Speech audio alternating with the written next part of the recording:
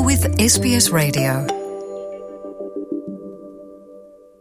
My guests are Shanice Fleming and Sarah Noahs, two teacher training students who have been selected to take part in an international symposium on Indigenous-led teaching training in Canada.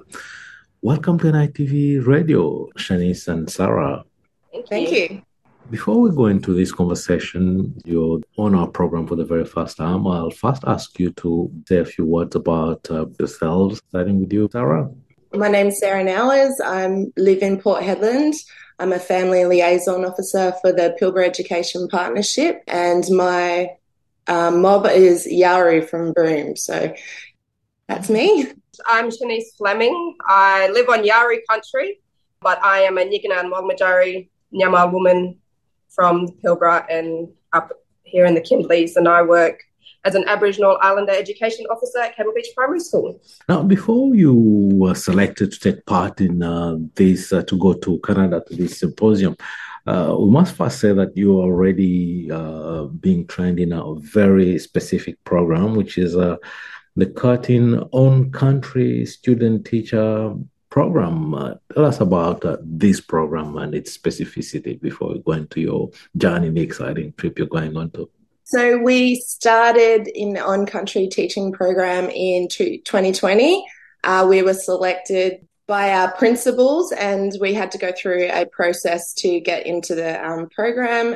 There was 33 of us to begin with, and we were all Aboriginal Islander education officers at the time. So it was a great experience for us all, and it's all been a very big journey too. And we're very lucky to have this experience. And what it offers us is the chance to learn on our own country as well. So we get a lot of support from Perth, but we also are supported by the people around us and the other students too. So we have mentors and student services, and we get a lot of opportunities to go to Perth and go to other places on country as well, like Broome. We travelled to Broome together as well. So lots of opportunities to really explore Indigenous learning in our own areas, which has been great. And the program is intended to increase the number of Indigenous teachers in remote communities, and we're provided a culturally safe teaching environment as well. It's not just about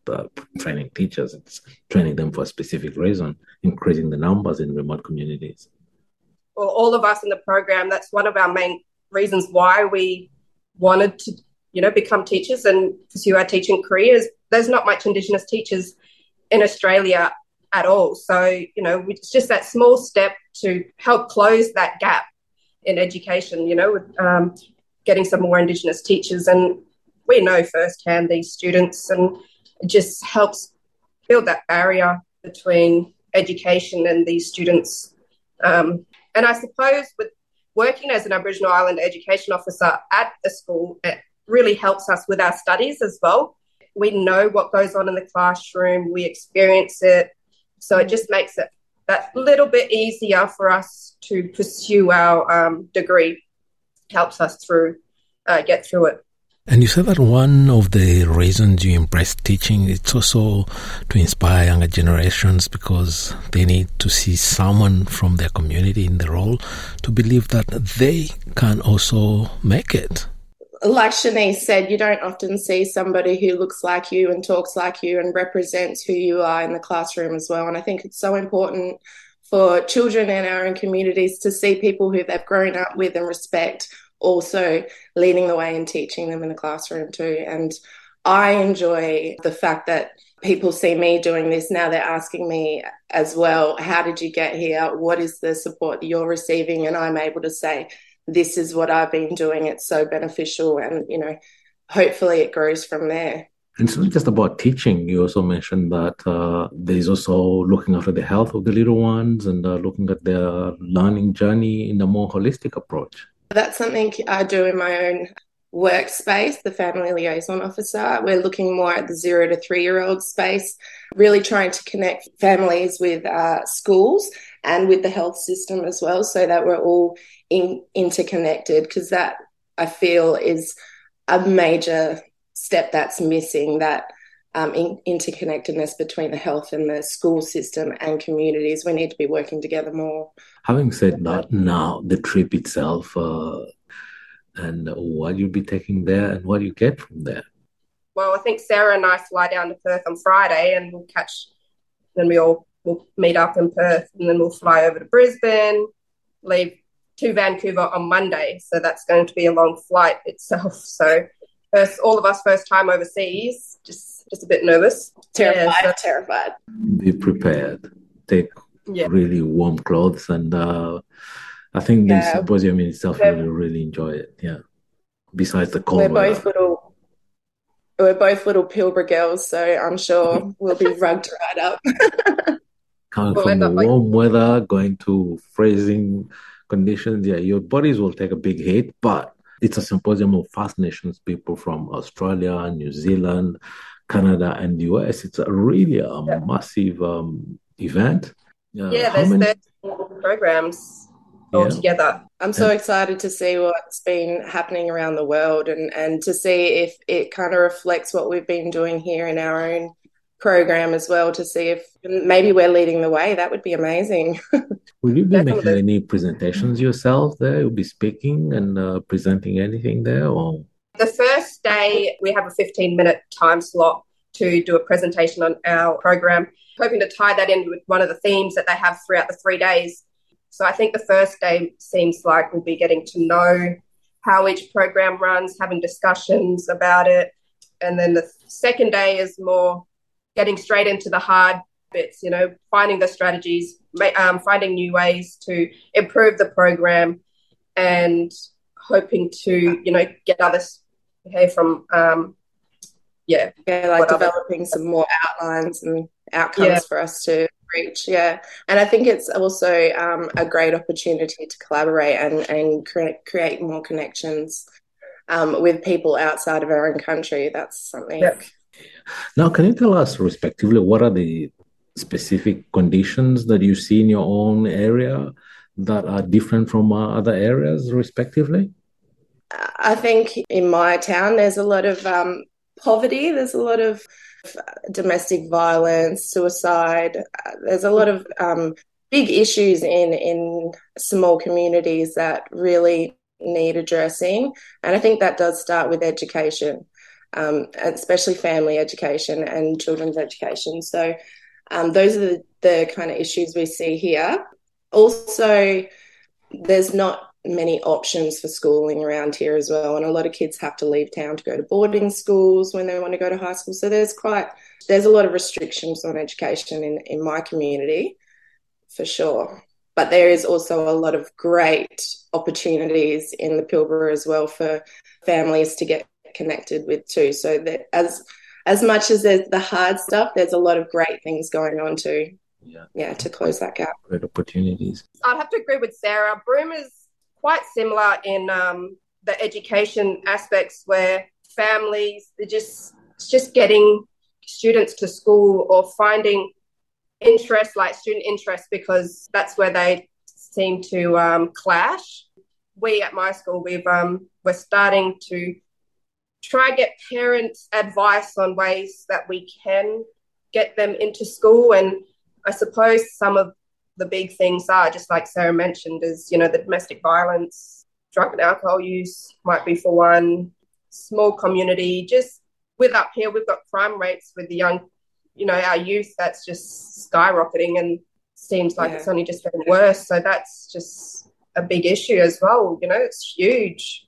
Just trying to get students engaged, I guess, just so that they feel like they have something that they can look forward to for themselves. But even if you look at our program in general, with the 33 participants that started off and the kind of hardships and deals and trials they've had to go through in the last 2.5 years of their learning as well, it really opens up the perspective of how difficult it is for Indigenous people to get educated and to, just because their lifestyles are so difficult. You mentioned mental health and other issues and domestic violence, and I guess the school would be, and as a teacher, you'd be you'd have like your mind always open to actually be maybe able to identify issues that are not related to education, but related to a kid's background, whether they're going through difficulties and other issues that would impact on their education outcomes. That's right. And being, Indigenous, we have those relationships with the families before these students even come to the school. So we've got an idea, we've got that background knowledge of who these families are, where they've come from. And we've also got Aboriginal Islander education officers and teachers as well, who we can go seek support with, just that extra information, and especially with our deputies, they will. October is Mental Health Month. Do schools in your area have specific programs during this month of October to deal with mental health and general well-being? Schools do a whole lot of work on well-being and mindfulness and stuff. That's a big push in schools these days because it's such a relevance to your education. If you're not in a happy space, you can't learn. It's something that is definitely being pushed along a lot more, and you'll see a lot more programs to support that kind of mental health in schools. But I think it also needs to extend to supporting families in that role too, and understanding that it's not just the child you support the family. It's the whole community actually that needs, I think it's similar to what Shanice said before, is like we live in the town, we grew up with the people, we know the kids before they come to school. So we have that relationship building, whereas when a teacher comes to the town, a new grad, they're not going to have those experiences. And a lot of times you'll see a disengagement because the child can't relate to that person, and they will seek out a more supportive person who's been around more often.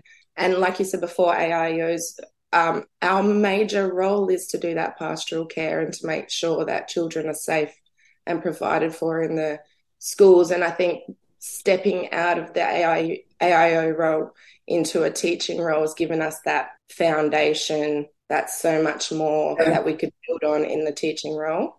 And now, going to your trip in Canada, what would be your presentations? Give us a glimpse without even revealing a lot of it, but give us a glimpse of what you'll be talking about. I was gonna go over it with Shani tomorrow night, actually. Okay. I haven't actually had the opportunity to talk about it. Our associate professor, Dr. Graham Gower, who was also our program coordinator, and that's from Broome, I think he's still working on the logistics of the presentation itself, and he'll circulate that through with us. We will also have a chance when we all meet in Brisbane. We'll have a night and then a couple of nights together before the symposium to actually sit down and discuss what it is that we'll be talking about. I think I'll probably be touching on the relationship side, the building of the relationships that uni has done with us and supported us not only through that, the learning side of things, but the other obstacles that have come in from our own home environments. And I think that is really what has kept it together. Yeah. One thing I forgot to ask maybe at the very beginning is, how far are you in your respective studies? We're just at the end of our third year. Yeah. So we do have 2 more years to go. Yeah. So not long. Not long before you. And are you going to be working in your local communities, or maybe? I hope to, definitely, or even just go remote. I want to do remote for my next prac so that I do get that experience. Yeah, just what it's like working in remote, and hopefully. Yeah. Myself. I think for me, I mean, I've moved out of the classroom and into a different role, and I really am relishing the experience to, change the policy and look at other ways of shaping education in my town. So that's really exciting for me, and I think that teaching degree is going to help me a long way. And one thing that I hear very often when working in remote communities is a lack of resources, actually all means of resources and support when we are out there working on a country, which can be discouraging for many to want to work in those areas. Yeah, that's true. And I think I think we've only got, correct me if I'm wrong, Sarah, I think there's about 13 of us currently still in the program. It really helped us support each other as well. So I think once we do finish our degree, I don't think that support's going to stop there. I think we will actually be communicating with each other, asking for help and wherever we need, whether it's, I need help in this lesson or something. Yeah. Exactly. And I love the idea that, I can take your local knowledge too, Shani, and incorporate it in some of my learning in the Pilbara or in Port. Do you know what I mean? And I could take it from One Arm Point and Katanning now, and all of that rich learning is being, embedded in my teaching, which is great. It's an experience I won't forget. Yes. I guess 3 days to departure. Sleepless nights, writing, brainstorming, and getting ready. Still have assignments to do on the way. And shopping. Shopping for warm clothes. Just get ready for that. Get ready for the shock. It will be cold. And I know how it feels. Yeah. Now, before I let you go, I'll just open the mic to you. Anything you'd like to say, maybe a message to put out there to the community, something we may not have covered in the conversation you'd like to add?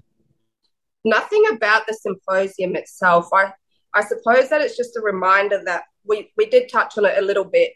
It's just something that's always stuck with me, even before I started my teaching, is that it's not just one person that gets this child through their schooling. It's the whole community.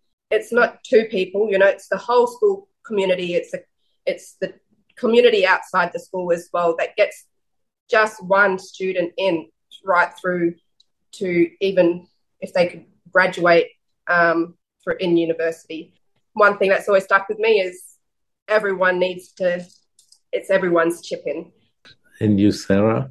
I think it's just it's never too late to make a difference. I think it's never too late to learn more and be more and want more for yourself. And I feel like that's the message we need to tell little children. You're not at school because we want you to sit here and be bored all day. This is something for you to do for yourself. And if you do it and if you are excited about it, great things will come from that. And that's what I want to give to children, that life is a gift and you can use it to make a difference. And I feel like I'm so grateful to have this experience through the university to be able to make a difference, even if it is just that one child. Hey, Shani. Yeah, that's right. Now, Sarah and Shanice, thank you very much for taking the time to talk to us today. And I hope we catch up on your return.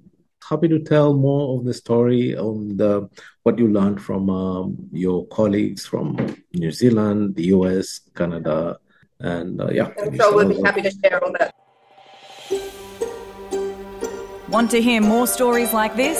Listen on Apple Podcasts, Google Podcasts, Spotify, or wherever you get your podcasts from.